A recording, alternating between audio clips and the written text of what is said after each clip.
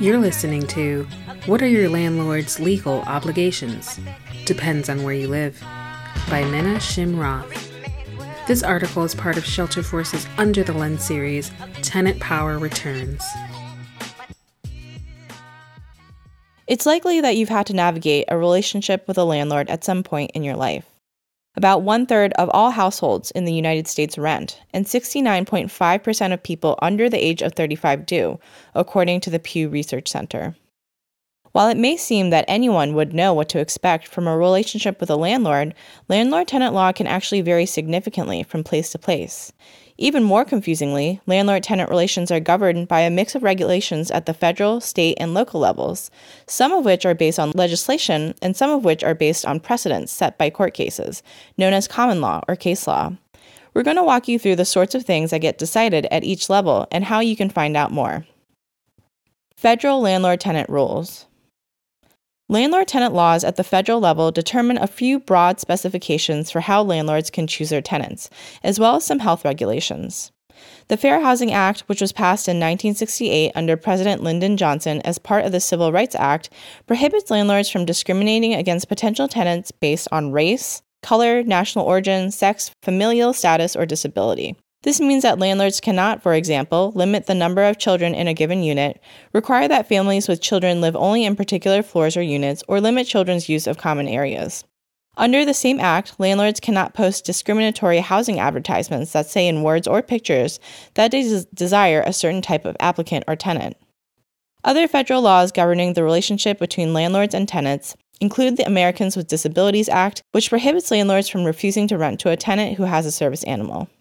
In addition, federal law under the Toxic Substances Control Act of 1976 and subsequent related legislation requires that landlords disclose known information about the presence of lead-based paint or lead-based health hazards before renting or selling a home, especially in units built before 1978.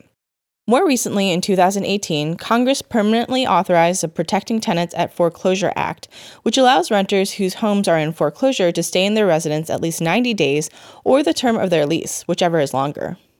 According to the National Low-Income Housing Coalition, while homeowners are usually aware of an impending foreclosure, renters are sometimes given little notice that the property they have leased is going into foreclosure. Before the act, which was initially created as a response to the 2009 financial crisis, tenants in that situation could be evicted with just a few days' notice in most states. Beyond these broad laws, however, the federal government does not regulate other aspects of the landlord-tenant relationship. State statutes and common law. Landlord-tenant law consists mostly of state statutes and common law, according to the Cornell Law School's Legal Information Institute. These laws, which are grounded in contract and property law, typically stipulate the basic rights and responsibilities tenants and landlords have. These laws regulate, for example, the duties that the landlord and the tenant have regarding maintenance, the remedies that each party has recourse to if elements of the lease are broken, whether tenants who assert their rights under the law are protected from retaliation by landlords, and the maximum amount a landlord can charge for a security deposit.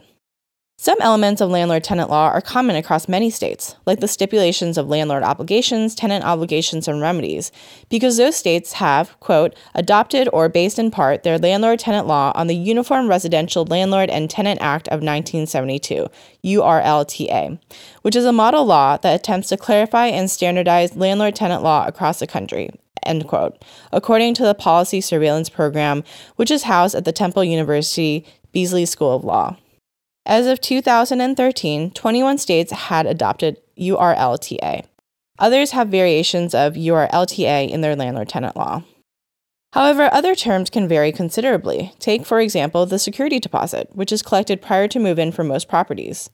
Most than half of all states in the U.S. have statutes that address the collection of a security deposit set by a landlord. According to the legal guide website NOLO, 28 states have a law in place that sets a maximum security deposit that landlords can require. In some, such as Massachusetts and Rhode Island, landlords can require no more than 1 month's rent, while California limits a maximum security deposit to 2 months' rent, and Nevada's upper limit is 3 months' rent. There are some exceptions to these maximums. In California, the security deposit maximum increases to 3 months' rent on furnished units, and if the renter has a waterbed, the landlord is authorized to add another half a month's rent. Texas, Florida, Georgia, Oregon, Utah, Colorado, and Washington State don't set limits for security deposits. However, some states that do not have a statutory limit on security deposits may have other limitations. For example, Washington State has no upper restriction on the amount a landlord can collect for a security deposit, but landlords must allow tenants to pay the deposit and fees in installments. Another common aspect of landlord-tenant law is the implied warranty of habitability, meaning that both parties have some obligation towards the habitability of the premises at the time of the rental and during the tenancy. State laws often require that landlords maintain habitable conditions, comply with relevant housing codes, make repairs, keep common areas in safe conditions, supply running water and heat, and maintain appliances supplied by the property. Laws in 35 states stipulate that a landlord must maintain habitable conditions. Another set of 35 states have laws that require that landlords comply with applicable housing codes with respect to maintaining the dwelling. Of the states that require landlords to comply with relevant housing codes, 31 have a law that prohibits landlords from taking retaliatory actions against a tenant who asserts his or her rights, such as complaining about housing code violations. On the other side of the relationship, tenants have a responsibility toward maintaining habitability, with 41 states prohibiting tenants from destroying any part of the dwelling and 32 states requiring that tenants dispose of waste. According to the Legal Services Corporation, all 50 states and the District of Columbia have laws in place that regulate residential evictions. These statewide eviction laws usually cover things like acceptable causes for evictions, whether a state requires a just cause eviction, if remedies are available for tenants who are unlawfully evicted, whether the law requires a landlord to give notice to vacate the property before terminating the tenancy, how much notice landlords must provide to tenants before terminating the tenancy for non-payment, and whether there is a minimum number of days a tenant can be late on rent before a landlord can file an eviction action for non-payment, and other rules on how evictions can or can't proceed. Large municipalities also have their own set of laws regulating evictions that contain similar stipulations as the statewide laws. Along with its searchable database of state eviction laws, Legal Services Corporation compiled a local dataset of 30 jurisdictions in the U.S. that have county and local level eviction laws, including Los Angeles, Cleveland, and Jacksonville, Florida. Local ordinances. In addition to landlord-tenant law determined at the state level, some detailed conditions of rental relationships are governed by local laws, also known as regional or municipal ordinances. Some things typically determined at the local level include specifications about on-site management of wastewater, minimum heat requirements in a rental unit, and rules regarding ADUs, accessory dwelling units. The variations in local and state law are often more pronounced in larger states, such as California and New York. For instance, California state law does not require landlords to pay interest on security deposits, but the city of San Francisco does. New York has vastly different laws based on whether rental properties exist in or near New York City. For instance, the Emergency Tenant Protection Act of 1974 granted only New York City and surrounding localities, including Westchester, Nassau, and Rockland counties, the right to institute rent control. Cities in the rest of the state were unable to enact rent control until the 2019 Housing Stability and Tenant Protection Act, which allowed any city to pass rent control if it declared a housing emergency and had a vacancy rate below 5%. The concept of preemption is important in landlord-tenant law. Preemption is a legal doctrine in which a higher authority of law, such as state or federal law, can limit or eliminate local laws. According to the Urban Institute's 2020 study, State Preemption of Local Housing Protections, 33 states had preemption laws that prevented local governments from adopting affordable housing policies like rent control. State preemption and housing laws can cause hurdles during times of housing crisis. During the pandemic, for instance, preemption laws that had facilitated the eviction process, such as the Ellis Act in California, had to be suspended, so local governments could put into place stronger protections for renters than the state moratoriums on evictions.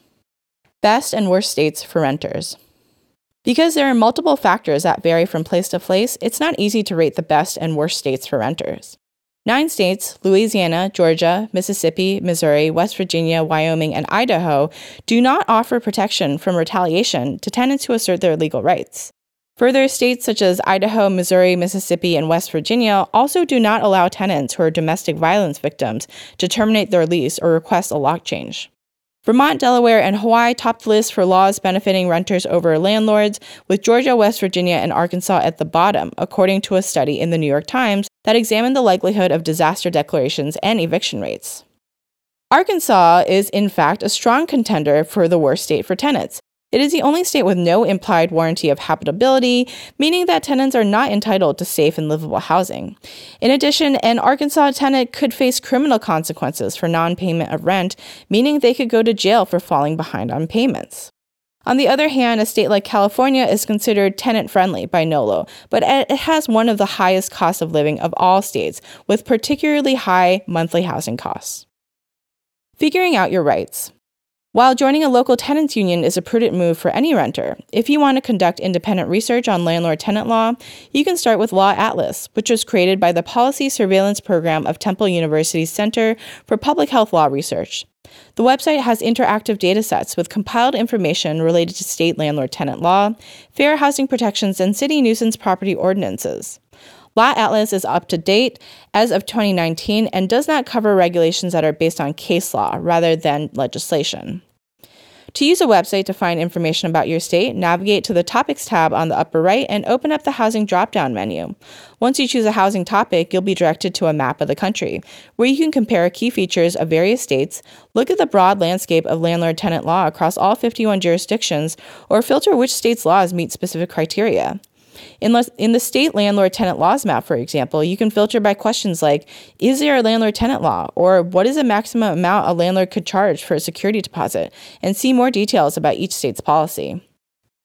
Another interactive map that was also created in partnership with Temple University is the Legal Service Corporation's Eviction Laws Database, which has state, territory, and local datasets that work similarly to the Law Atlas website.